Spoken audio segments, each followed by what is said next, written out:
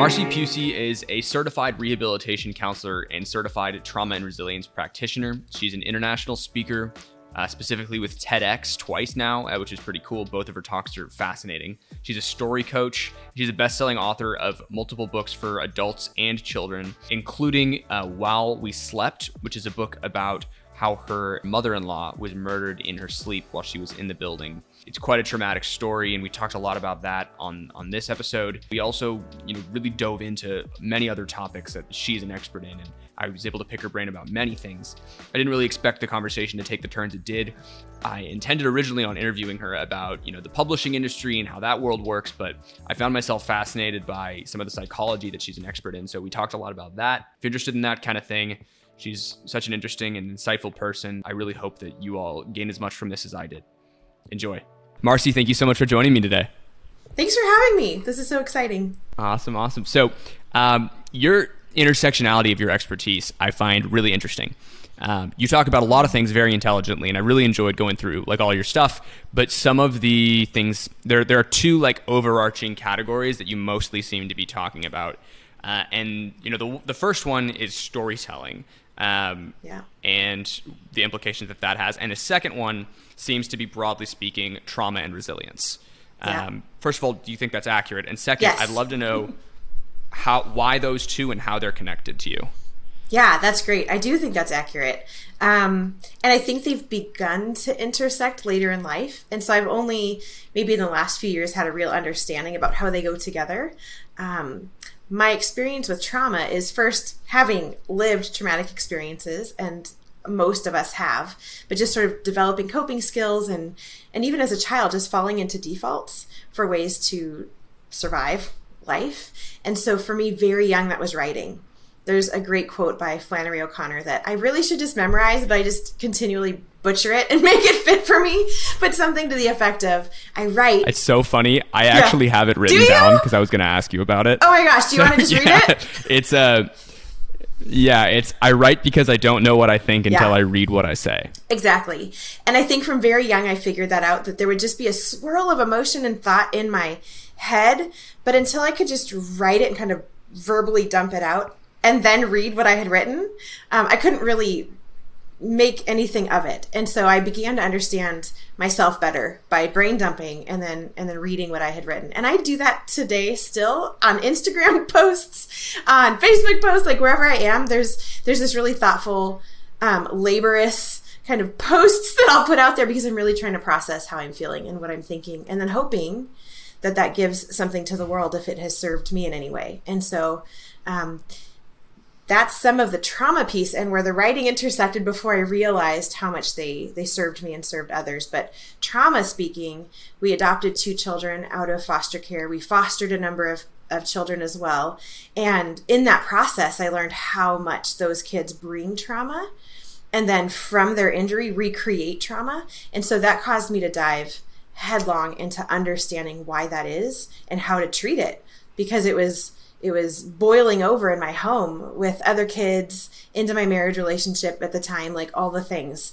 And so I began to write, to process what I was experiencing, and made those books and put them out there kind of with a hand up in the air. Hey, anyone else? What helped was that my background professionally is in therapy. I'm a certified trauma and resilience practitioner on top of it. So it's just been a self-study. But the uniqueness of it is that I had the clinical background and the personal experience together. And then the storytelling piece was just, that's how I process my world. And so most recently, I'm learning how much that does help other people to be able to pour out their own story or realize that it does matter. I know that's kind of in right now, your story matters, but it does. And so now I want to support other people in that same journey. Great. I mean, that's super interesting. I'm curious to know, you mentioned that you've been dealing with you're helping your adopted children, your foster children, through their own traumas that they've brought with them. And then you also are a clinician or have a background in clinical therapy. Is it different working with patients than with your kids? Oh my gosh, 100%. And that's part of what set me up for failing forward, I'll call it, not just failing, but failing in a forward movement, was that I was so successful in my work with other families that when it came to fostering, I thought, oh, we're going to nail this. Like, this is what I live and breathe. I'm so good at it in the homes of other families. But then bringing kids in, none of my tools worked. None of them. Like, I had an empty toolbox. I had exhausted everything. And that's when I began to understand that trauma impacts kids in a particular way. And when you're their caregiver and you're demonstrating love, which we believe will heal them, right? It actually triggers their trauma because the first loves in their life failed them, disappointed them, did not bond or connect with them.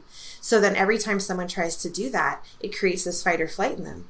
Well, as the parent, you're the primary person doing that. And so it's all just upside down parenting. So yeah, absolutely. I did try and it didn't work. And that's sort of what set me into that. I need to figure this out because my house is chaos and traumatizing and everyone's just trying to keep their heads above water. In one of your appearances, I want to say it was in your second TEDx talk. Maybe not though. Yeah. You mentioned that stories allow children to gain life experience safely. Yeah. Something to that effect. Yeah. Does that tie into this conversation? Yeah. So I've studied the brain a bit. I'm not an expert in the brain, but I've learned enough to know that the way the brain interacts with story is unique. When it receives information, data, facts, PowerPoints in business meetings, you're only retaining a very small percent of what's being given to you because it only lights up a fraction of the brain.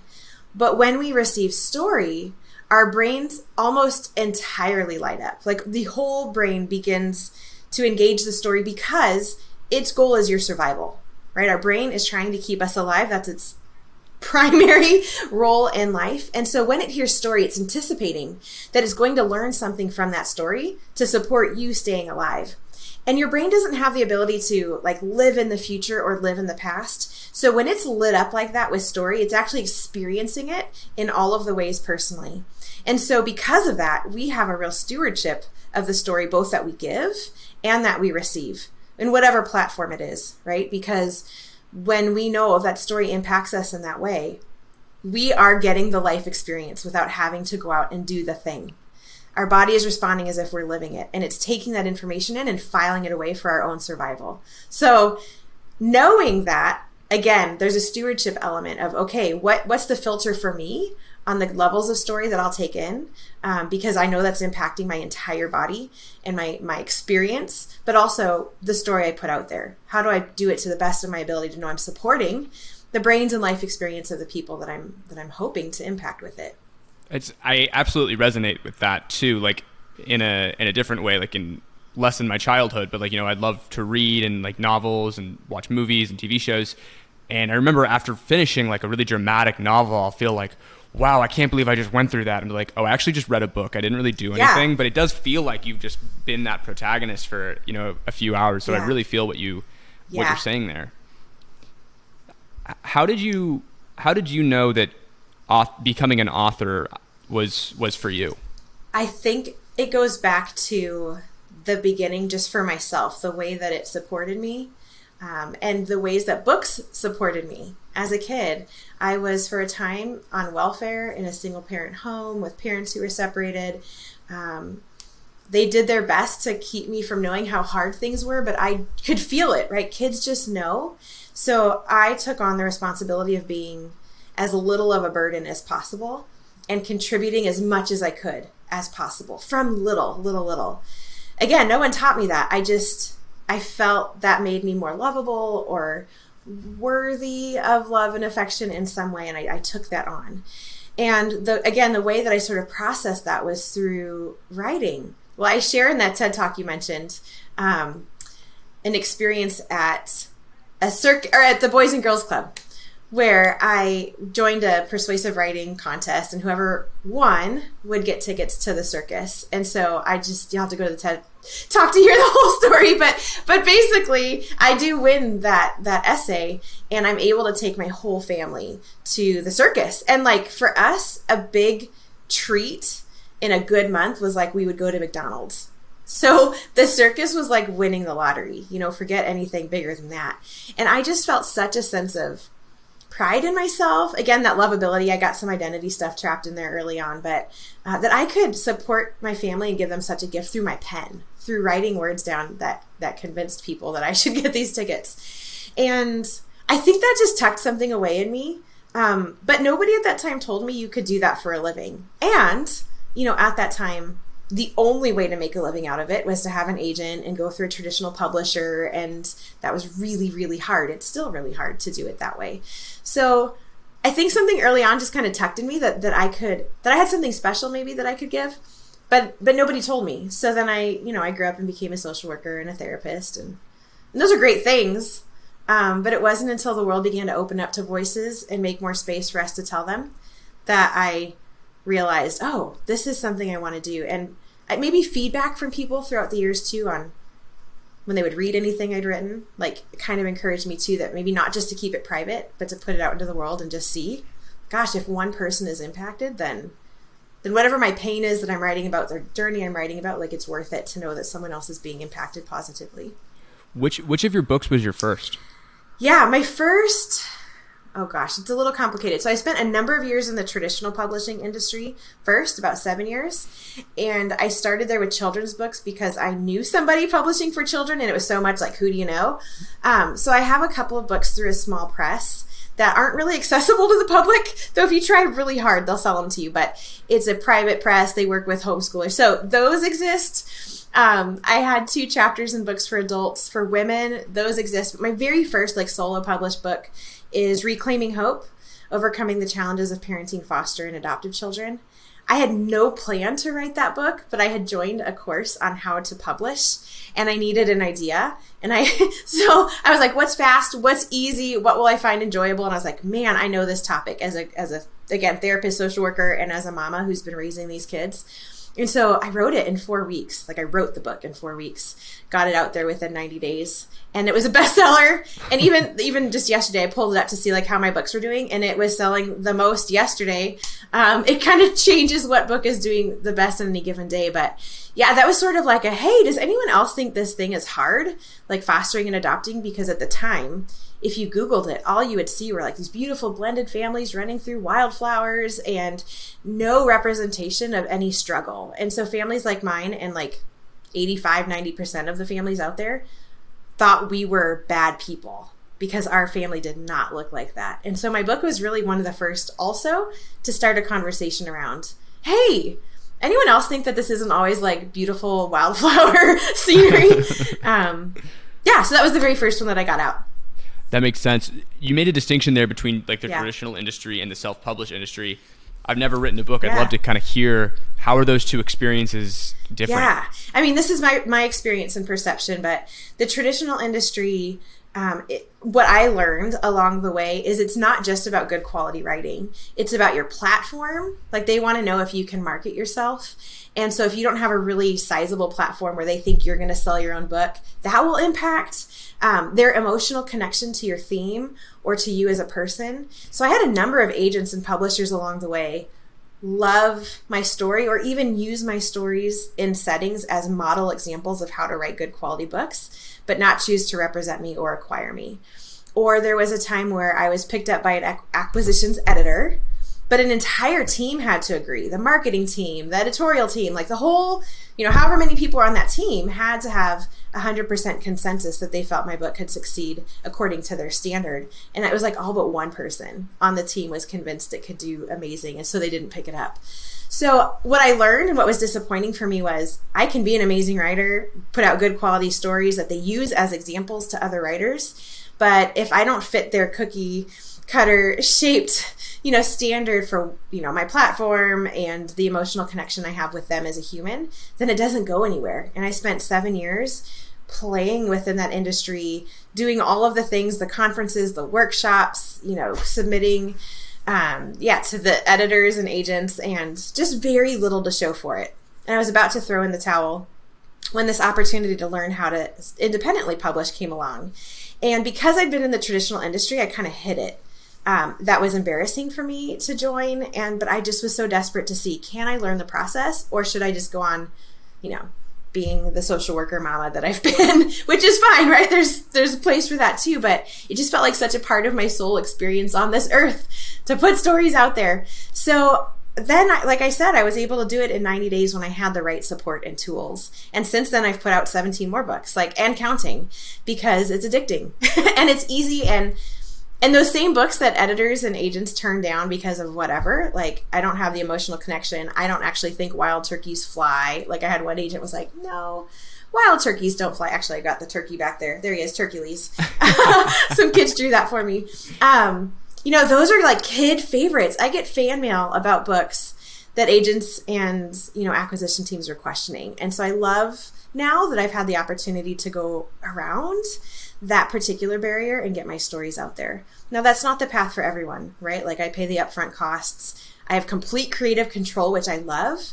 But I also have clients that I work with who are like, no, will you just do it for me? Can I pay you to do it? Because I don't want to learn any of that. And so if they can't get in with a traditional publisher, then I can come along and support that. But that's just been my experience. I love the creative control, owning my timeline, having all the rights. I get all the royalty for my books. I don't have to share that with anyone. And like I said, I'm getting fan mail for books that were consistently turned down because they're good. Awesome. One of the things you said there that I don't want to skip over, you said that some of your clients will ask you to do that for you. What did you mean? What are they asking you to do for them? Yeah. So through my own journey of realizing how hard it is to learn the process of publishing, I decided to help other people do it as well, because I do truly believe that everyone has something of worth to share, both for their own healing, because we talked about the brain, but also for the healing or hope or inspiration of people that might come across their story. So I started a press called Miramari Ponte Press. It used to be primarily for children's book writers where I do editing. I have a done for you service where they can just give me their manuscript and I get it published for them. I'm not a publisher. Well, I guess I am for myself, but for them. So any work I do with clients, they maintain all of the rights, all of the access to everything, all of their royalty. I just do a flat rate. But because my purpose is to help people overcome the obstacles to getting their story into the world. So that's one way I do it. Another way is hand holding. There's people who are like, no, just teach me how to fish. So I've got a program that's like, all right, let's go fishing. I'm going to show you the whole way so you can do this over and over again. And then I also do story coaching for people who might have a variety of platforms for getting story out. I don't think it has to be a book. It can be from the stage. It can be in your business emails. It can be podcast interviews, whatever it is. So I'll help people figure out what stories are their thread and core stories to share, so that, because that brain piece again, how it engages story and it lights up for that. So if we want our message to get out there, we have to embed story. And so I help people do that well so that their message is more impactful. That's super interesting. I'm glad you brought up the story coaching because I wanted to get there eventually. So maybe this is a nice transition. One of the things that you mentioned is that you help people on podcast interviews. And, obviously that's something I do, both as a host like I am right now, but also sometimes in your shoes. Yep. And I'd love to know, just kind of selfishly, when you start working with someone from that standpoint, what does that look like? What are some of the first questions you ask? How do you help someone go from, I like to talk on podcast interviews to I have a concise story that I like to go through every time? Yeah. It depends. Okay. So one of my first questions is why are you trying to impact people? And what is it you're trying to impact them with? So usually when they come to that conversation, I already have an idea. One client I'm thinking of in particular is a physical therapist. I feel like that's not entirely right. She works with children and, she's got that one-on-one experience, right? But she's like, okay, if I can create a book that supports families, like parents, to know how to interact with their kids and kids to handle their tantruming better, then I'm impacting more people at once. So she came to me and said, I want to spread the word about my practice, but also this book. And so in that conversation, I would say, why does this matter to you? What is it? Well, man, I love that kids and parents can do life better. Like if parents were more equipped and could share their calm, instead of exacerbating the situation by getting all fired up too, then there's a bond that forms. We have healthier families. There's less people needing me to come in and support behaviorally, and I was like, okay, well, why does that matter to you? And I kind of just keep asking that why?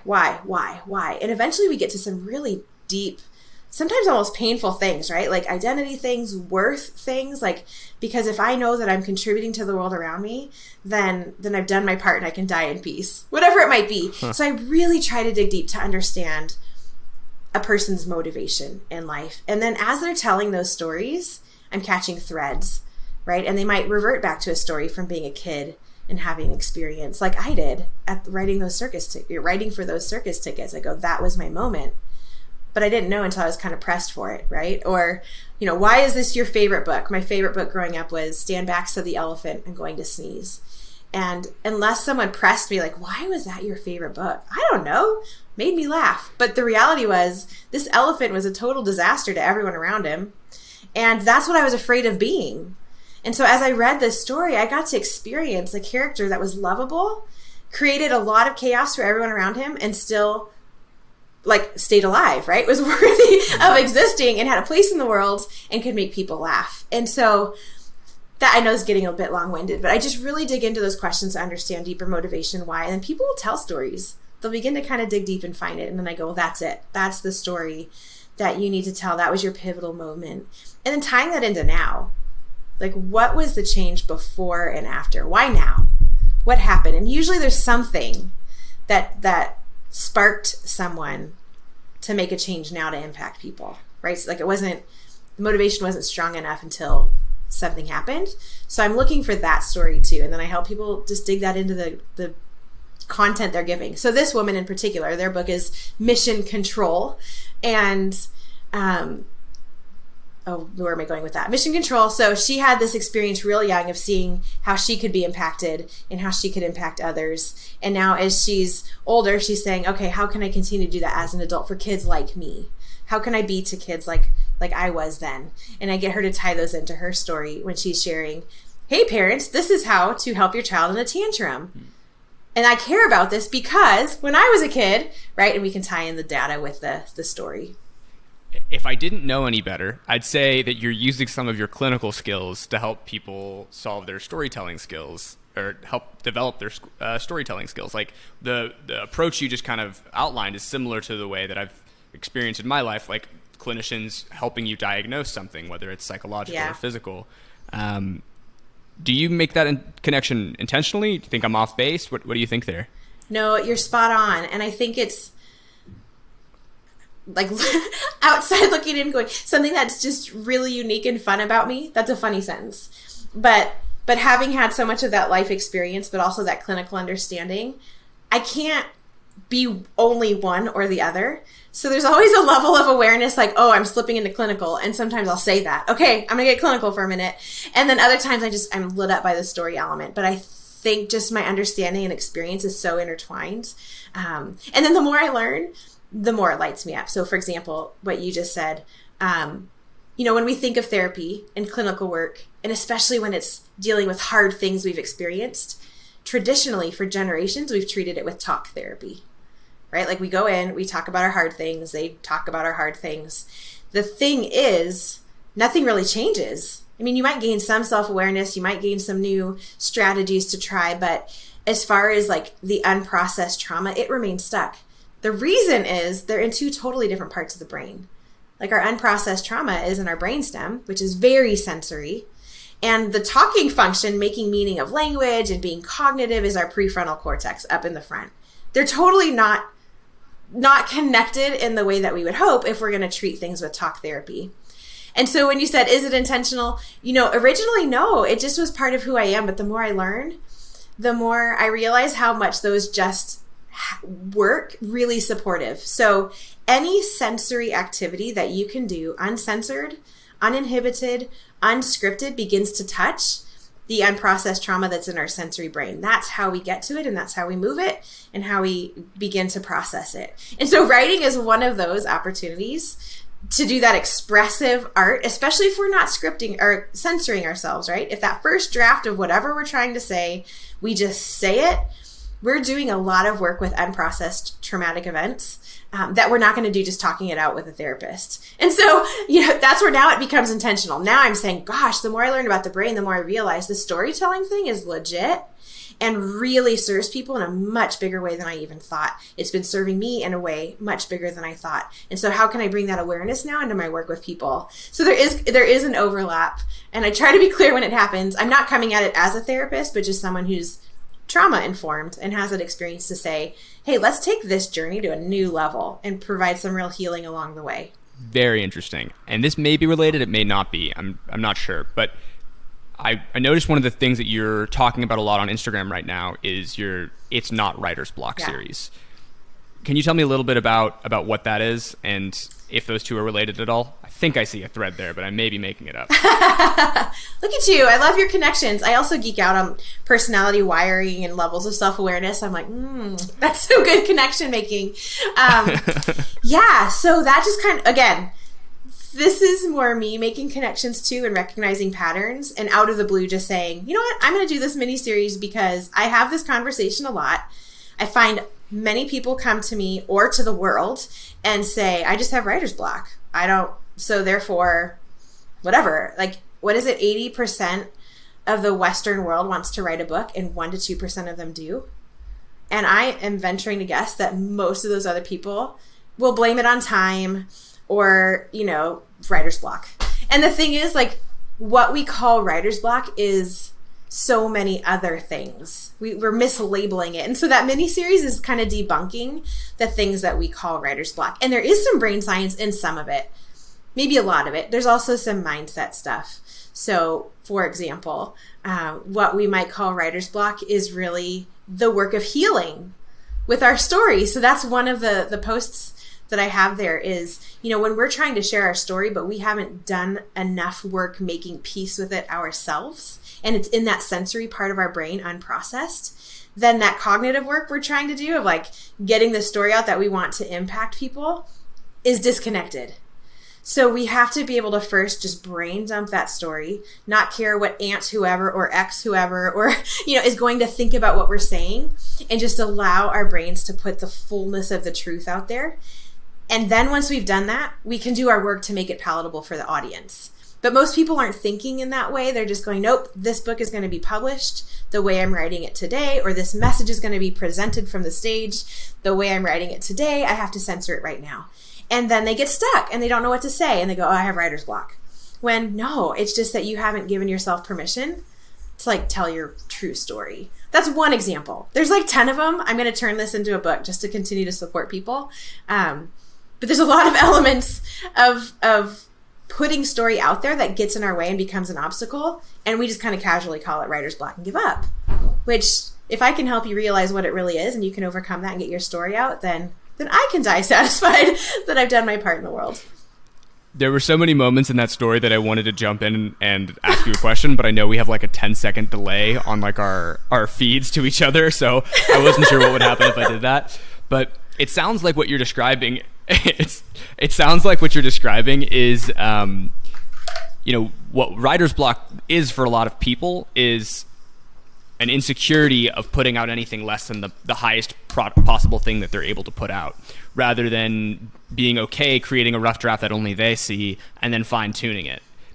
Am I summarizing that accurately? Yeah, that's a huge chunk of people. And when I talked about personality wiring either, that's like a subgroup of people too, whose focus is perfectionism, right? I cannot put anything out there that's going to represent me or potentially cause harm, which we should be mindful of. And so perfect is better than done. Therefore, like every artist, it's never perfect, so I never put it out there. So there's definitely a journey with ourselves. There's fears of success, fear of failure. We think of fear of failure, but there's also fear of what if this takes off and I lose control of my life? I'm afraid, so I'm going to call that writer's block because there's a fear that's in the way, right? It's so subconscious, but it's like just below the surface that if I can touch it for like 5 minutes, we get to what it is. we can overcome it. Where does I've heard of fear of failure, like you said, but I don't think I've ever thought too much about fear of success. How do you help people work through that? Because it almost sounds like it's something where you have to, like, well, is this really what you want? Like, you got to figure it out, How do you help someone deal with that? Yeah. Fear is such a part of our human experience, but it also becomes such an obstacle. Again, if we go back to the brain, it's wired to keep us alive. And so if our brain is perceiving a threat to our survival, which is also identity. It's not just your physical body, but it can be a threat to your identity, the core of who you think you are. Then everything gets triggered, shuts off your prefrontal cortex, and you're just left to like fight or flight, right? So maybe back like lots and lots and lots of years ago that kept us safe from lions, but today that same system is preventing us from things that are actually safe, but our perception of it is triggering. So that being said, when it comes to telling our stories and acknowledging the fear that comes up, I will encourage people to confront that fear and really chase it down. So for the person who comes to me and says, I don't know, I think I'm afraid of putting it out there, and what if it does really, really well, and then everyone wants me on their TV shows, but like I work a full-time job that I love. Like I don't want to leave my job. I just want to help people with this book. So I'll say, okay, well, let's talk about that. You put your book out there. It hit New York Times bestseller. You get invited to Oprah. What then? Do you have to go? Like what happens if you say no? And so we'll kind of talk through what is that? What does it really look like in that moment of fear? No, you can tell Oprah no if you love your job, and you can tell Ellen no, and you can tell all the people no, or you can be really picky and choosy. You can say when you're willing to go and when you're not, and you can still work your full-time job that you love. But the feeling of the fear is so big. And then again, because our brain doesn't know how to like put fear in the future, it feels it now. So when we're thinking the what ifs, our body is experiencing as if that's today in this moment, and we get debilitated and paralyzed and we stop. So I just say, usually our fear, if we go to the worst case scenario, still isn't that bad. If we publish a book, let's say, and no one reads it, it just tanks and no one buys it, or even it gets some bad reviews, like you're a published author. Your dream of being published came true, and all of the feedback you're getting is lessons for how to do the next one better or how to do this one better. You can always update a book and make it better. You can always relaunch it and have a better marketing plan, right? Like the worst thing is that you learned how to do it better and you're a published author. So things like that. We'll chase the fear down and go, is it really that bad? Worst case scenario. And it's usually not. Fascinating stuff. I'm going to go somewhere that sounds like it might be slightly off topic, but I think it'll bring us back here. So in your first TEDx talk, you had a portion of the conversation that actually was kind of foundational to most of what you were talking about, but where you talked about 3 different animals that are in our brain. Yeah. Could you explain that concept? Yeah, absolutely. So I picked up these animals from my certification program with trauma and resilience through Star Learning. So I want to make sure to give them credit. They gave me permission to use that in the TEDx talk. But I love naming it because then we don't have to actually know what to call the things in the brain. Like the average person can have a really healthy understanding of how the brain works without like knowing to call it the prefrontal cortex. So for those of you listening, that's you are more than your trauma. You are more than your trauma or more than your traumatic experiences. I know the name of my TEDx talks. I do. You can search that and I go through it. So you can listen to it over and over. You can also listen to it here. But essentially what it is that you've got a meerkat. We're all familiar with how they kind of stand on their little hills and look around. And there's always the one like on alert to let the other ones know if they're about to be eaten by something. And they all run and hide. So in our brains, our amygdala acts as our meerkat. And again, this is so super simplifying it, but it's enough. So you've got this meerkat that's always on alert for threats to your survival. And again, that's also identity stuff. So like pandemic is a traumatic experience and all of us are perceiving it in a particular way. Right? Some of us are going, if there's a global pandemic and I can kill people by existing outside of my home, and therefore, like, then I am a bad person, and it begins to strike the identity of a human, and they're going to begin to respond from a survival space rather than a very cognitive space, right? Another person might say, I'm in a pandemic. I understand that there's contagion and I'm going to do what I can to learn how to minimize that risk.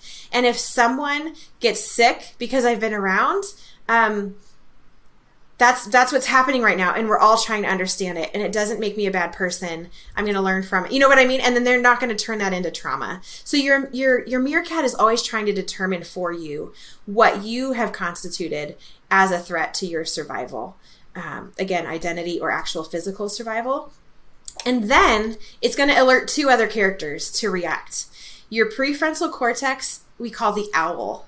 And your owl is responsible for prioritizing, goal setting, making meaning of language, delayed gratification, like all the things that we want when we're making an important decision.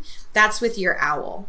And then you've got your tiger in the sensory place. And your tiger is all about like fighting or running, right? And so when that meerkat senses danger, he's going to alert the tiger like, hey, get ready. We might need to survive and I'm going to need your brawn. And he's going to say to the owl, like, you should probably go. You're kind of vulnerable and we need you safe. So what that means to your actual brain is that your ability to reason, delay gratification, use language shuts off. And your tiger shows up, and your tiger is like irritable, doesn't sleep very well if he's agitated, might just respond, like impulsive. The goal is like safety, create a space of safety again so that he can calm down. The meerkat can say, okay, we're safe, owl, you can come back. So if you're ever in a situation and you can't find the words that you want to say, you're feeling kind of flustered and you're losing your language or your ability to think clearly, a lot of people will judge themselves in that moment. Like, what's wrong with me? What's wrong with me? I'm a really articulate person and yet I'm so frozen here. Well, in those times of freeze, actual freeze where the tiger cannot fight or flee, that's when our traumatic experiences become unprocessed trauma. And they get stuck. If we can do something about the threat we're experiencing, usually that gets processed. Our brain assigns it to a time and a place in history, and we can have a memory of it, but move on. When our freeze response has been triggered, it stays stuck. It's not assigned a time and place. And so any kind of association will bring it back to right now. We see that with PTSD especially, right? Like they hear a sound and immediately they're back in whatever that event was that never got processed. So the owl, the tiger, the meerkat, I use these with my kids. Where's my shoe? I can't find my shoe. We're going to be late. And I'm like, watch out. Your tiger, your owl's going to fly away and your owl is the only one who knows where the shoe is. Let's bring it down. Tiger, we're okay. Meerkat, this is not an actual threat to survival. Come on, owl, help us out. And I'll use that language with anyone because it just gives us the mindset of like, okay, what does it look like to actually utilize the parts of my brain that I need right now? And if it flies away, then don't make decisions. We need to actually then do some coping skills to convince our owl, our prefrontal cortex, that it's safe to turn back on. And then we should be able to enter a space of making decisions again. What you just described with your helping your kids find their shoes, it sounds kind of similar, but in more child-friendly vocabulary to how you coach, your what were they called? Story coaching clients through the process of dealing with writer's block. Is that an accurate connection? That's great. I don't know that I've even made that connection or thought about it in that way, but you're right. It's having a healthy understanding of how we are wired and how we function, and then supporting people to use those well with their awareness so that whatever the obstacle is, we can handle it in the best possible way and remove shame at the same time, right? Because I think we build shame upon shame when we're not doing the things that we set out to do. We're not, hammering nails into the wall like the person next to us because we've been made as a spoon, but we're trying to be a hammer. So I think the more self-awareness we can have, the more just general awareness about how the brain is designed we have, the better we can then use that awareness for our benefit. But a lot of us are just going through life by default and again, self-judging and others judging a ton just because of a lack of understanding. Wow. So to actually change subject slightly, I'm curious about this book you wrote called The Abundance of Less, which you described in the subtitle as a social experiment. Could you tell me a little bit about what that experiment was? What were you going for there? Yeah. So a number of years ago, this actually ends up being, a number of years ago, I was driving along thinking, man, I don't love New Year's resolutions per se, but I do like the idea of a challenge or something to focus on in a new year. And I was sort of processing, what could that be? And all of a sudden, this thought hit me, don't buy anything new for the next year.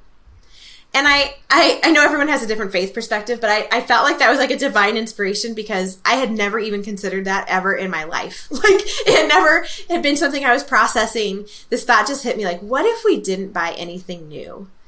Is it possible in America with all the excess that's everywhere for a family to live like keeping really the same kind of quality of life on the excess of Americans? And I'm not do or die. This is something you'll find in the book.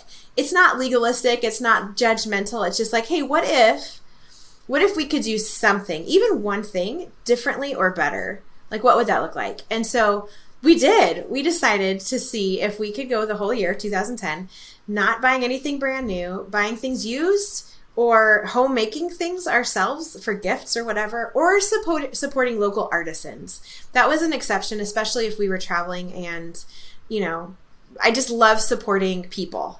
And so what if instead of franchises, it was another human that we were doing something for or with? And so I'm happy to tell you that America does have enough excess that you can live on it. Now, this wasn't about mooching, right? It was about community. It was about sharing and taking what you need from people who didn't need it and giving what you didn't need to people who could use it. And it brought relationships into my life that I didn't expect with total strangers. Like, even if it was just for a season or briefly, like stories were shared. This woman had all this paper that she didn't need that she was giving to me. And so I went to her little shop. Was it a thrift store? It was a really unique kind of eclectic shop. And she just was like, here's this paper. And then it was the printer paper back then that had the reams on the side that like went through the really old school, printer. And so I just was going to use it for art or whatever. But then someone else ended up saying they needed that kind of paper. So I was able to pass that on and swap it for, it was just the coolest thing. And then while I would be in this space with a person, people they begin to share some of their life or their story or the connections that you have. So we didn't do it perfectly. There were times that I talk about where we goofed. Like my son was really sick one day and it was kind of my fault because I hadn't been watching him very closely at my daughter's birthday party, and he had eaten all the gummy bears and then was like throwing them up. And I had all this mama guilt. And so I went to get him like 7-Up and crackers, and I came home also with like a Woody Toy Story toy because of my guilt. And so I write about that. Like, what does it look like when you fail? And what do you learn from that? And what is failure? And how can we just get up again and try the next day to be better, more conscientious consumers? Ironically, this was what I was going to say at the beginning. At the end of that year, I was like, okay, what do we do next? And again, this thought hit me like, what if we got rid of half of our stuff? Okay, I love less stuff. Like, I don't like having a lot of it. That's just I think I'm pretty nomadic. And so the idea of like trying to live the life I like, just stuff bogs down. So that wasn't terribly unusual, but it ended up by the end of that year that we moved to Germany and got rid of like 95% of our stuff. So again, I felt that was like divine preparation for how much I was actually going to get rid of in order to make that move across the world. But yeah, that's the book. And we had a lot of fun. And now I'm just encouraging people to think conscientiously about how they live. I love that whole get rid of all your stuff thing. I did that recently. And I do buy new things sometimes. Still, now. So, were there any parts of this social experiment that were really challenging for you? Because it sounds like it was an overwhelmingly positive thing, and you ended up going more into it after the experiment by getting rid of half your stuff. Yeah. What parts of it were challenging? Waiting was challenging because I couldn't just run to Walmart in my pajamas and grab what I wanted. I had to and this was 2010, so we didn't have Facebook Marketplace. We had Craigslist, and we had something called Yahoo Groups. And they were, what they were. Little ads posted places. So it's way easier today. But then Facebook was brand new. Only a few people were allowed into it. I started what I think was probably the first buy and sell group on Facebook because there were no others. And I just was like, I need to make this easier for myself. And so I just started a regular group. And then other people took that idea and said, oh, what did you do? I want to start one in my area. So I don't have to ask Facebook, like, do you know who the first person was? But I was definitely up there. So I'm doing this in a time where you had to just go to a thrift store or like post an ad on Craigslist. And so the waiting was so hard, so good too, right? There's a purpose for waiting. And I think as Americans or Western culture, especially, like we're really uncomfortable with waiting. But there was a lot of benefit to it. But that was so hard because I'm like just get things done. The other piece ties in probably to more my wiring, which was people judging me or misunderstanding it. And I just want everyone to like me and understand me correctly, basically. So people just saying, wow, this sounds a lot like you trying to take advantage of others, or like a mooching kind of mentality. And that was not my purpose. And it creates in me this sense like I just want to go defend myself everywhere so they can all understand the true intention. And I can't live like that with anything I do, right? So I've had to learn how to let people be responsible for their own perceptions and to just live by mine and benefit the people that I can, learn from mistakes along the way. But that was a really challenging piece for me, was the perceptions of a few people. They were the minority, but just knowing that anyone out there would call me, like I'm taking advantage of others was really painful, because that's not a perception I want of who I am. I could see that being super challenging. One of the things that you mentioned was at the end of this experiment, you got rid of half your stuff and, went nomad. I would love to hear a little bit about what that journey was like with a family, because I'm also a nomad living. That's why our connection's terrible right now, because I'm calling you from my Airbnb in Puerto Vallarta, Mexico. But I'd love to hear what that experience was like with a family. Was that challenging? Yeah, great question. So we moved to a part of Germany to work at a school that serves humanitarian aid workers serving Africa, the Middle East, Eastern Europe, and Asia. And so there was a rootedness in that we had a place to be, but we were in a part of Germany that was 20 minutes from the Swiss border with Basel, 20 minutes from the French border and the Alsace. And I had like 11 countries within 4 hours of me that I could go visit. And I'm Californian, so a 4-hour drive is like how you get to anywhere. So that wasn't such a thing for me. It was 9 years of living in this space where I had really easy access to lots of other countries. And then there's EasyJet. So whatever I couldn't drive to in 4 hours, like I could fly to in an hour or two. So what was nice about it was that family members who felt like they needed to be more homebody or rooted could, and I could go somewhere for the weekend. And then other times I would say, nope, I love my life experience with you. You're coming. I will say that my kids will be happy if they never have to see another castle again. And then there's elements like we went to the, Paris and the Eiffel Tower. I mean, I love Paris, and the Eiffel Tower sparkles on the hour, in the evening especially. And so I'd be like, kids, it's sparkling. And they're like chasing a squirrel down the park, or a lizard. I'm like, oh my gosh. So when kids are raised in these places, it becomes a backdrop. But for me, it's always a fairy tale. And actually now all of them would like to just stay in one place forever and ever and ever. And so I'm like, but God, but you gave them to me as their mamas. So at this point, I still take them on trips with me. But I also want to honor their lives. I should say too, that in December, we had a very abrupt departure from Germany that really wasn't our choice. And we had 4 weeks notice. And so they were very quickly ripped out from school, friendships, home. Like they were 3 and 4 when we moved there. And it was because of a family stuff that was really, really challenging, and that our company there didn't feel they could support. And so that could be too, while they're just super homebody now, is they're like, their lives have unraveled and they're kind of piecing it back together. All that to say, I am going to fully enjoy the time that I have left with them and still make them do things sometimes for the experience and my pleasure of it. But I'm also really looking forward to that day when they can, be at home in their college dorm and I can be doing what you're doing. Like, I just want to hop from place to place and just live my life experiencing culture and language and Puerto Vallarta. Like, that's nice. I'm enjoying it too. Yeah. I'm sure you... Okay. So to completely change subjects, just because this is another thing that I wanted to make sure we got to. One of the books that you wrote is called While We Slept. And this is one of the things we initially spoke about when we first met. First of all, I would appreciate it if you could kind of explain what the premise of that book is, because I don't want to get it wrong. And then I have a sense from the beginnings of this conversation that, you wrote part of this as a way to process, what had happened in your life. But I'd also like to know, was there another hope that you had for the book in terms of impact on others? Yeah, those are great. Yeah, so the book is While We Slept, Finding Hope and Healing After Homicide. It just got a medal, actually. I didn't know books could get medals, but it just got a medal from Illumination Awards. That was fun.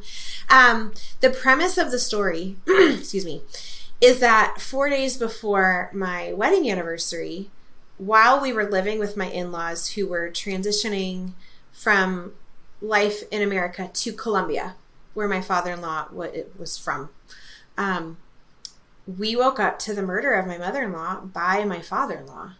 And we were just down the hall. Like, it was a long hall, and there was a mother-in-law suite on one side of it, so we couldn't necessarily hear, but we were just sleeping. And he came and woke us up and let us know that she was hurt. That was it, like, kind of calm. We were leaving that day for 10 days to El Salvador. And so the way he came in, my thought was like, we'll just get her a Band-Aid. Like, I'm going to get up in a minute. It just didn't seem urgent. And then the phone rang, and it was the ambulance, and they were already at the door. He had called them. So he has no memory of the event. He has these little fragments of memories around it. He remembers finding her, but not actually causing her death. And so he was totally out of it. But he did call them. He did wake us up, but still, like, cognitively was not urgent like it was. And he was 72 at the time, and she was 67. So yeah, we just literally woke up to the ambulance and the police and my mother-in-law, like, freshly killed, and my father-in-law totally out of sorts, but like covered in head to toe with evidence.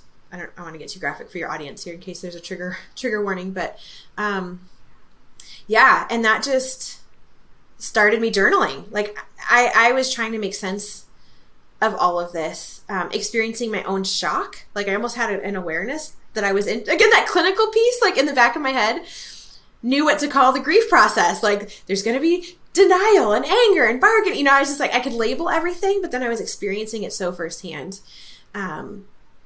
Also, as the in-law, it was a really unique experience. There were a number of situations where I wasn't recognized as a victim because I wasn't her blood child, even though I was in the house. And then another of her blood children who wasn't in the home was awarded certain benefits and recognition because she was a blood child, even though she was states away when it happened. And absolutely, like, she should be. But it was interesting to walk through that, both from a systems level, but also just other grieving people. Like, at the memorial service, people would come up to my then husband and his sibling and express all these condolences and then walk right past me. And I had this internal struggle with, like, absolutely they deserve all those condolences, but, like, what do I do with my grief? What do I do with my grief? Like, is there space for it in someone else's hug? Is it recognizable anywhere? So, to your point, yeah, I spent a number of years just journaling. It took 3 years for that entire process to finally sort of end legally. And then just a new journey, a new version of life. Like, he was in a psychiatric prison for support for a very long time. So at some point, again, I thought, gosh, what if this story could help someone? And some of that came from the fact that we had lots of journalists in our home, and they would often say, how are you doing okay? Like, I just interviewed a guy whose wife was gunned down, and after my interview, he killed himself. And you guys are okay. How are you okay? And it was just kind of, we were grieving. We weren't okay, but there was something different about how we were navigating the situation that it was obvious to people. So I just thought, well, maybe if I put our story out there, they'll figure out what that was. Like, our faith was a huge piece of it, right? Like, I had something bigger than me to lean into and to rely on for a source of comfort and understanding when I didn't have any. Like, well, at least even if I don't know all the details. Yeah, and then when it came to actually publishing it, that was really hard because it's my story, but it's not just my story. Like, it's my father-in-law's story, and I love him, and there's been a lot of redemption and healing there. And how do I honor him and dignify him while telling this really difficult story? And what we found was that if you Googled his name, only these 2 news articles would come up that talked about how he was a crazy man who'd killed his wife. And I just thought, what if this story could bring a wholeness to the experience? And even though it still has to tell the hard part of like, this did happen, you know, he was diagnosed with 2 forms of dementia. One of those was stroke induced. Was he in a stroke that put him in a psychotic blackout? You know, what is it like to live your life being told that you did something this tragic that you have no memory of? Like, he doesn't need more condemnation and judgment. He needs compassion and care, right? Like, there's like a wisdom that goes along with what that care looks like. But that was sort of the final straw for me in choosing to publish it, again, with my then husband, because, I wanted to impact people. The subtitle being Hope and Healing After Homicide. Like, if I did have one reader say to me that she had been depressed in bed for a very long time and was contemplating taking her own life. And my book came across her, and she wrote to me and said, I decided if you could overcome that, I could get out of bed today and get dressed. I could get dressed today. And I didn't even know that I could impact that kind of person, but I hoped that if anyone could hear our story and say, maybe I can do something hard today, that they would be able to do it. And simultaneously, to bring a fullness of the story for my father-in-law with more understanding. I talk a lot about understanding, so that there could be a level of dignity awarded to him in his own tragedy too. So I published it. That gave me chills. In your TED talk about this, your first of your TEDx talks, you open up that story in a very unique way. You took yourself out of it. You started by describing, really in an almost controversial way. You said, you know, what if I told you that a black man killed his white wife or something like that, right? Yeah. And then you kind of framed it in the context of him being elderly and having a mental condition. Why did you choose to frame that story that way? Yeah. You know, this was in November during the election. It was in D.C. I was actually there when the election was called, with Trump and Biden. And my presentation was given in a room full of beautiful, intellectual African-American women. I think there was one other white face in the room. And I was so honored and privileged to be even among them, that they would have heard something in my story to include in their platform. And there was a lot of racial tension at that time too, right? And there still is. Even recently, the news, again, such horrible, tragic things. And I started it that way in part to trigger people, but only briefly, right? Like, I didn't leave them there very long. But to highlight how quickly we are to judge a situation with limited information. And I am a casualty of that too, right? Both a casualty and a whatever the opposite, like a wrongdoer of that, where we take in information and our brain immediately assigns meaning to it, and then we respond from that. And so much of the tension that I see happening in the world, racially or otherwise, like even just wear a mask or don't wear a mask, get vaccinated or don't get vaccinated, like it's from these perceptions that we hold and the meaning we assign to them, and then the position from which we feel we have to act that out on another human. Also, the coordinator of that event loved it. And again, she's like hardcore DC, beautiful, again, African-American woman, very much an advocate.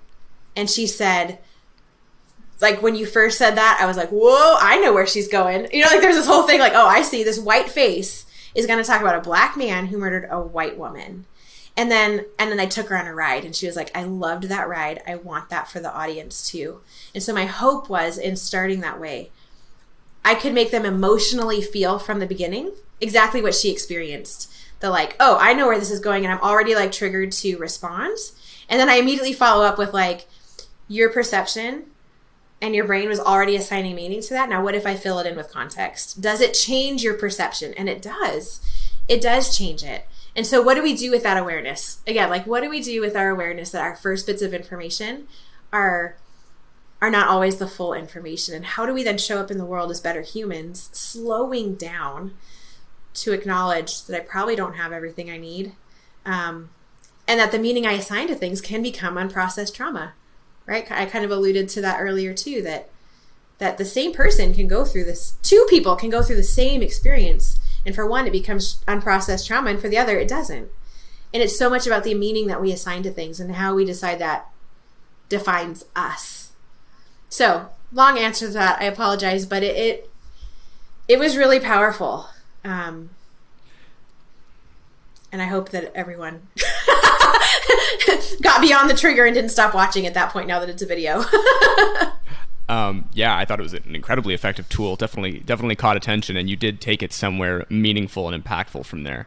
I noticed that you did a similar thing, different but similar, and I would assume for different reasons, but I'm wondering if maybe there's some kind of storytelling device at play here that you did in your other TEDx talk, where you start by telling that story of you entering, the contest to win the trip to the circus for your family.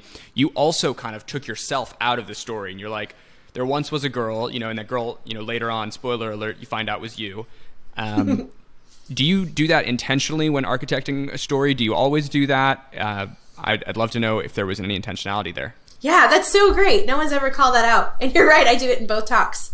I love a good surprise or plot twist or a surprise. And I think, maybe I said that already, but I think that the brain, again, is looking for that. So when you begin to receive story, again, audibly, reading it, whatever, your brain actually releases endorphins and dopamine to pique your curiosity to pay attention. And especially when it's good story, right? When it's got the tension, the obstacles, the overcoming, all those things. So yes and no, it's intentional. No, in that I think it's such an ingrained part of me as a storyteller to want to captivate and to want to delight in some ways my audience with a good story. But simultaneously, yes, in that I bring a conscientiousness to the storytelling. And I think I'm thinking through what is that actually, either plot-wise or plot twist-wise, that will keep their attention. And that's the thing I want to do, is I want to keep the attention so that what I'm saying, when I'm giving clinical statistics, those are cushioned within story so that it remains as part of the experience. So I guess I answered that yes and no. Yeah. Interesting. So I asked that just because it sprung to my mind, but where I really wanted to go from that last thing you were mentioning was that there was a point in that TED Talk where you are discussing the book we were just discussing while we slept, where you talk about how you and your husband both respond to the same situation differently. And I'd like to know, kind of from your perspective as A, someone who lived that in that situation, and B, as a clinician, why do certain people have different levels of, I guess we'll call it resilience or different responses? Is there a broad study of that, or is it all just kind of too many variables to even begin to answer? There are a lot of variables, but I think we can understand some of them, and a lot of it is resolved in self-understanding and healthy personal work, whether that's in a therapeutic office or just our own journey in some capacity to know ourselves better.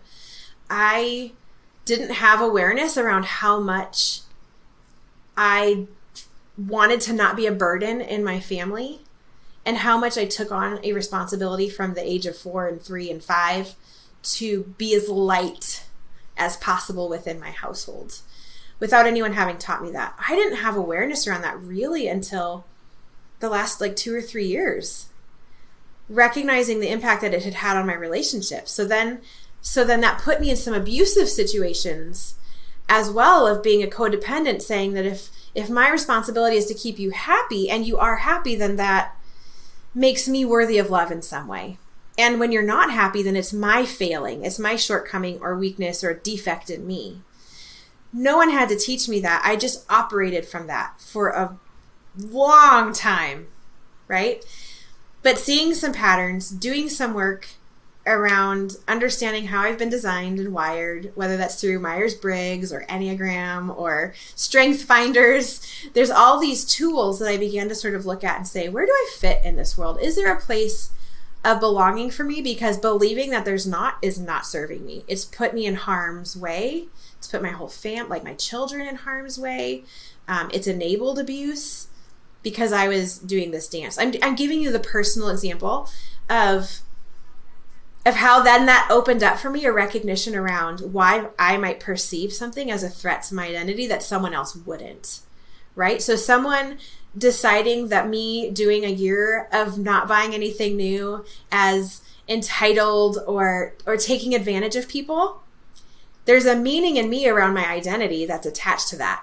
And if someone were to really attack me from it and I'm not aware, I'm going to perceive that as potentially a traumatic experience because it's attacking my identity. And then I'm going to respond from fight or flight, and that never makes anything better, right? Whereas someone else who's got some really good identity work, or that isn't like one of their stories, isn't going to be fazed at all by someone who says that. They're just going to be like, no, you're wrong. And they're going to move on with the experiment. So there's a level for each of us of having picked up stories throughout our lives, narratives that we have owned that aren't helpful or supportive, but that speak to our identity. And so depending on what story you're bringing to a traumatic experience will determine whether that becomes unprocessed trauma, traumatic, or not at all. So that's the broadness of it. That's where I say there's lots of variables in there about what those stories might be for a person. Trying to think of an example around perspective. I mean, I've given a few already. The story that's coming to mind doesn't totally describe this, but it's still an example of perspective that after my mother-in-law died and we were able to get some life insurance money and to sell the house that we had been in, we bought a vehicle to fit all of the kids we were fostering because we had outgrown our car. And we were able to purchase a new house or put a down payment on a new house to fit all the kids that we were fostering and to finally move out of the house of the murder. We had to live there for 3 years where she was killed. Someone one day said to me, man, I wish I could go buy a new car and a new house. And my thought internally was like, you have no idea what that cost me. No idea what that cost me, right? Like that I would have my mother-in-law back in a heartbeat and return the car and the house, like a grandmother for my children. And it just showed me again how perspective, this isn't tying to traumatic experiences, but how perspective changes everything. And it has slowed me down in judging other people or envying what they have because I don't know what that cost them either, right? From the external piece of it. So that is why we can step into a situation. We're always bringing stories to it, limited information, and then acting on that information. If we can slow down, we can begin to ask ourselves, what is the story here? What is it I'm telling myself about this moment? Is it true or is it not true? And then we can determine how we're going to act in a healthier way versus just having our tiger like jump in and our owl take off. Yeah. Well, Marcy, there are so many more questions I want to ask you. And I feel like I wrote down all these subjects that I wanted to ask you about, and we got through about half of them. So we'll have to do this again. Thank you so much for your time today. This has been personally enlightening. I feel like I gained so much from this, and I hope other listeners do as well. What's next for you? What are you doing? Where can people connect with your current projects? Where should I direct people? Yeah, so my website, based on my name, marcypusey.com, houses everything. You can get to my press from there if you've heard that you want help getting story through book format. My story coaching is there too, but so are the TEDx Talks. You can watch them there linked from my site. I also will give you a link that we'll post below for a free gift for your audience to access a PDF that talks about storytelling and healing, a guide for that. So for anyone who wants to sort of dip their toes in there and start thinking through that process for any of the stories in their own life, that is something I love to support people with. And so that's a free gift for them. And then upcoming, I'm working on a course that will be out it'll be out soon on storytelling with purpose. And so I'm going to integrate that understanding of the brain and how it heals how it processes traumatic experiences with the importance of getting our messages out into the world and impacting others. And then, like I said, I'm working on this book on writer's block to debunk or clarify, relabel the things that we call writer's block. I'm always creating. So if you just stay connected on marcypusey.com, you'll see what's happening. And there's a newsletter box that will pop up with a free gift as well if you want to stay updated through email. That's one way. I rarely send emails so that you won't be inundated. And then Instagram. That's probably where I'm the most active, and that's where that mini series is happening, and my DMs are open. So you can hang out with me there and follow up that way too. Awesome. Thank you so much. And I would like to give a personal recommendation for Marcy's Instagram. It's an awesome account. It's not like any other account you follow. She really gives very thoughtful, thought-provoking content that I think you guys will really like if you enjoyed this conversation. Marcy, thank you again, and I can't wait to do it again next time. Thank you. Thank you so much. As we close out, we'll just say I take it to heart when someone entrusts me with their audience. I know that you care very deeply for them and are very protective of them. And so to invite me into the space to be part of their experience, again, I don't take that lightly. So thank you very much for entrusting them with me, and I appreciate you and what you're doing. Absolutely. Till next time. Bye.